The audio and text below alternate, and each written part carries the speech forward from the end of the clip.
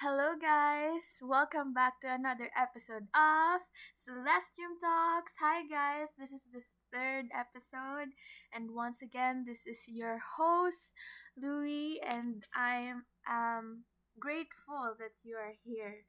Na kahit na medyo nag-hiatus ako, wow, at least may nakapansin, di ba?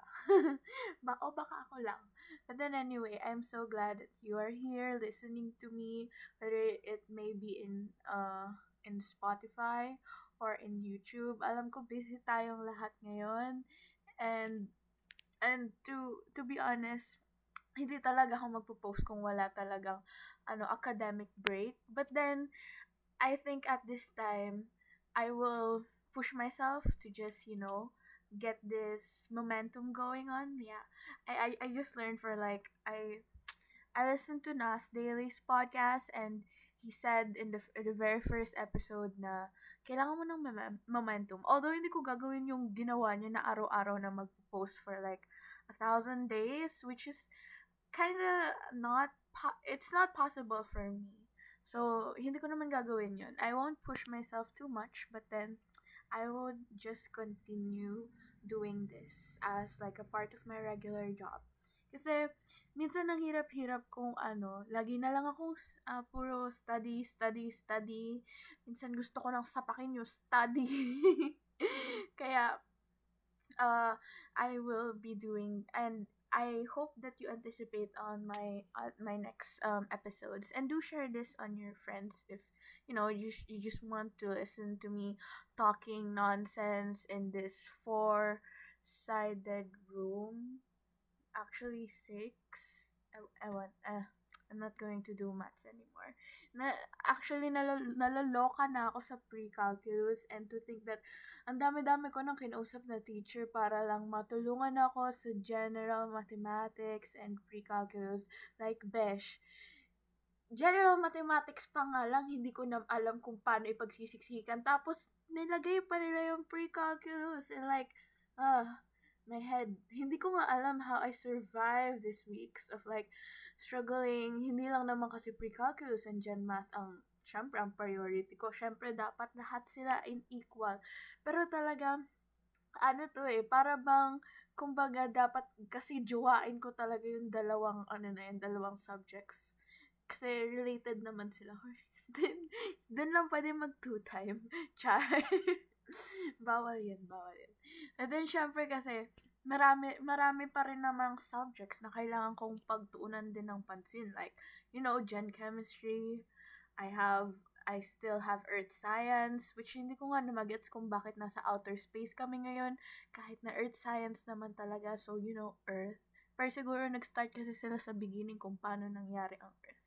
But then anyway, I don't want to talk about school stuff right now because, I'm on an academic break, which means kasi, syempre lahat tayo nagre-recover from the storm Ulysses. Correct me if I'm wrong kung paano siya i-pronounce, but then, yeah, I think that's how it should be pronounced. But then anyway, this week kasi, napansin ng new era na maraming hindi nakakapasok. Actually, nung first day namin na pagpasok, nung Monday, I'm recording this last week, like, it's November 20 right now. For the rest of the podcast, I completely forgot how I was talking kasi biglang na-segue sa BTS. But then what I'm trying to say at that time is na during this first day during of our first day of class, talagang nangalahati kami, as in halos kalahati lang kami na pumasok, and it's really sad that a lot of my classmates is naapektuhan, lalo na sa internet connection. But I'm really glad na wala namang masyadong nahirapan sa kanila, like their families are safe, they are safe. But it's just like the connection is the problem. So that's that. So back to my blabbing about BTS. Oh, and by the way, I just streamed the premiere of BTS. Segue lang to, mga kapwa armies, tulungan natin ang isa't isa. At sa mga nanonood dito, kung hindi nyo pa napapanood yung Life Goes On, you need to check it right now. Lalo na kung, the mental state right now is really not good for a lot of us because we're still, surviving in this pandemic. I think you should really listen to it. Yes. I'm still stalking you to like go and stream. I will link BTS Life Goes On the description box so that you can help and support the BTS. So, yes, my first performance nila daw sa AMAs. I'm looking forward to it. Although hindi ko alam kung mapapanood ko siya live. Uh, Siguro hintayin ko na lang yung performance nila kasi yun lang naman yung hinihintay ko. My gosh, nag-spoil ako. And then, I'm also, like, waiting for the votes in Mama 2020. And I know they're going to perform again. And I know baka siguro, natatawa ko dun sa mga memes na nakikita ko. Na yung ginagawa nila. Kasi diba every year sa Mama, parang concert yung ginagawa nila. Yung sabi dun sa meme na wag naman daw gawing concert ng BTS. I was laughing like so hard right at that time nung nabasa ko yung meme kasi so true. But then I don't mind having them concert because Jungkook is getting a lot of airtime. Oh, which and by the way, 'di ba? Siya yung sa People's Magazine, do sa poll, siya yung nanalo as like the sexiest man alive in this 2020. I'm just gonna say that thank you sa mga nag-votes. Hindi kasi ako nakapag-vote dun eh. Hindi ko alam kung papaano. I'm really not updated pero nung nalaman ko na siya yung nanalo, I was like, yes! Tapos tinignan ko yung article kung sino yung mga kalaban niya. And alam ko isa lang yung nasa 20s doon. Puro yung mga kalaban niya mga medyo mga mas matatanda na sa kanya. So, I think ang pinakamatanda is 53 or nasa 50s. But then anyway, I'm very glad and I'm very happy. But also at the same time, I'm really jealous. Yes. Siyempre kasi bias ko siya eh. Tapos, ibig sabihin madami na nakakakita ng gwapo niya. Ano ba yan? Napaka-ano ko.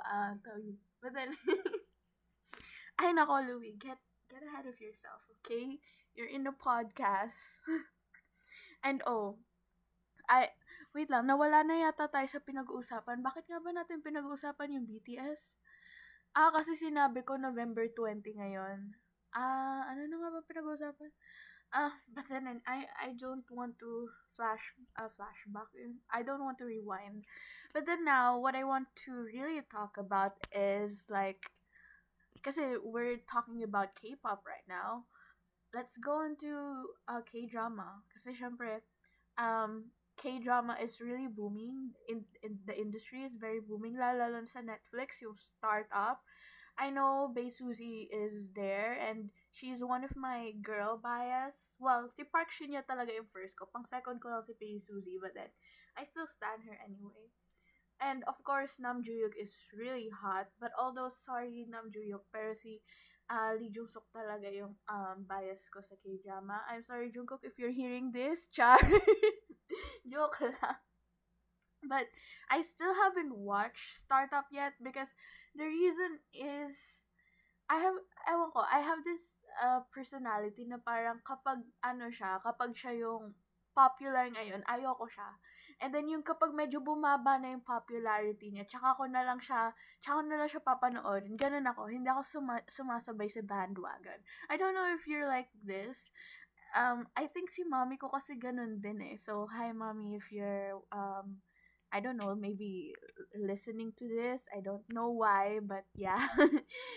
Pareho kami ni mommy na parang ganun kami, yung hindi nakikisabay sa uso. Yes. Papaanuhin muna namin sila. Tsaka namin siya kukuhanin or papanoodin. Ganun ako sa halos maraming bagay. And I'm really not surprised that I'm doing this also in K-drama. But what I really want to tell you guys is for the past few weeks I have been rewatching one of my favorite dramas, which of course if you have any clues, Lee Jung-suk is on it, which is his drama While You Were Sleeping. Talagang favorite ko talaga siya. It's like I have watched it for like I don't know, more than 10 times. Siguro it's safe to say that I have watched it 10 times na. Kasi I don't know, I just really like the plot. And kasi, alam mo yun, kahit alam ko na yung mangyayari, yung parang minsan, nabibigla ka pa rin. Kaya para siyang mga para siyang mga books na chapters na ginagawa ko, yung para bang nasasabi mo, wait lang, ginawa ko ba talaga yun? Or talaga ba nangyari yun? Nangyari ba talaga yun dun sa drama? It's like, every time I watch While You Were Sleeping, it doesn't fail to like really shock me and to give off feelings like that. Tsaka syempre yung acting skills nila, talagang napakagusto ko yung acting skills nila. Lalo si Lee Jong Suk, ang cute-cute niya doon. Tsaka hindi siya yung mga, kasi lagi siya sa drama, parang lagi siya yung matalino and like the really cold man na in the end, mamahalin niya rin naman yung leading character like in W. But then I still love W, by the way. It's my like second or third favorite. But then dito kasi parang nakita ko yung talagang medyo totoong at candid side ni Lee Jung Suk. Kasi si Lee Jung Suk kasi talaga, when I see him in like interviews, talagang napaka-cute niya.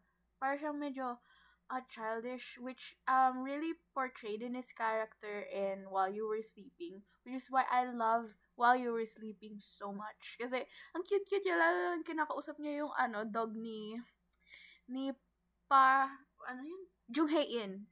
I don't know what his character name there. Siya yung second lead eh. Nakalimutan ko na yun kasi I really don't remember that kind of name. Pero 10 times ko na siya lang pinanood. Hindi ko pa rin alam yung mga names nila doon. So, yeah. Ganun talaga ako. But then anyway, ang lakas ng nila. Ang lakas ng second lead syndrome nila, no? Can you guys relate? Awan ko kung nakikita niyo yun sa mga posts ngayon. Well, kasi meron akong fina-follow na like a Facebook page for like the fandom for Lee Jung Suk. And then, ina-explain nila dun kung paano yung mga isa lang pala yung nag-write ng While You Were Sleeping. Tsaka yung isa pang inano ni Bae Suzy na isa lang pala yung author doon. Yung writer nung While You Were Sleeping tsaka Startup. And talagang sabi daw nila malakas daw talaga yung second lead syndrome, ganun daw talaga mag-write yung writer. And I really, talagang yung masasaktan ka talaga dun sa second lead, like, sana ako na lang. Hindi kami nahal nung lead, ako na lang. Char. Siyempre, medyo matanda na si Jung Hae-in. Kay Mamu na siya. Mamu is my, like, lola in my father's side. So, hi Mamu, if you're listening to this. Ang dami ko siya na-shoutout ngayon, na family member. Ewan ko kung makikinig sila dito.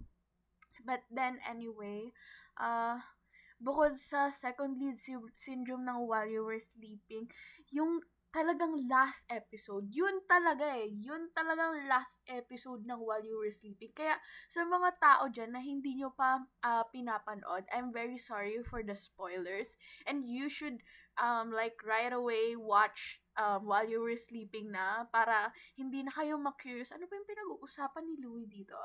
I can guarantee you will not be disappointed in While You Were Sleeping. Like, go stream it right now.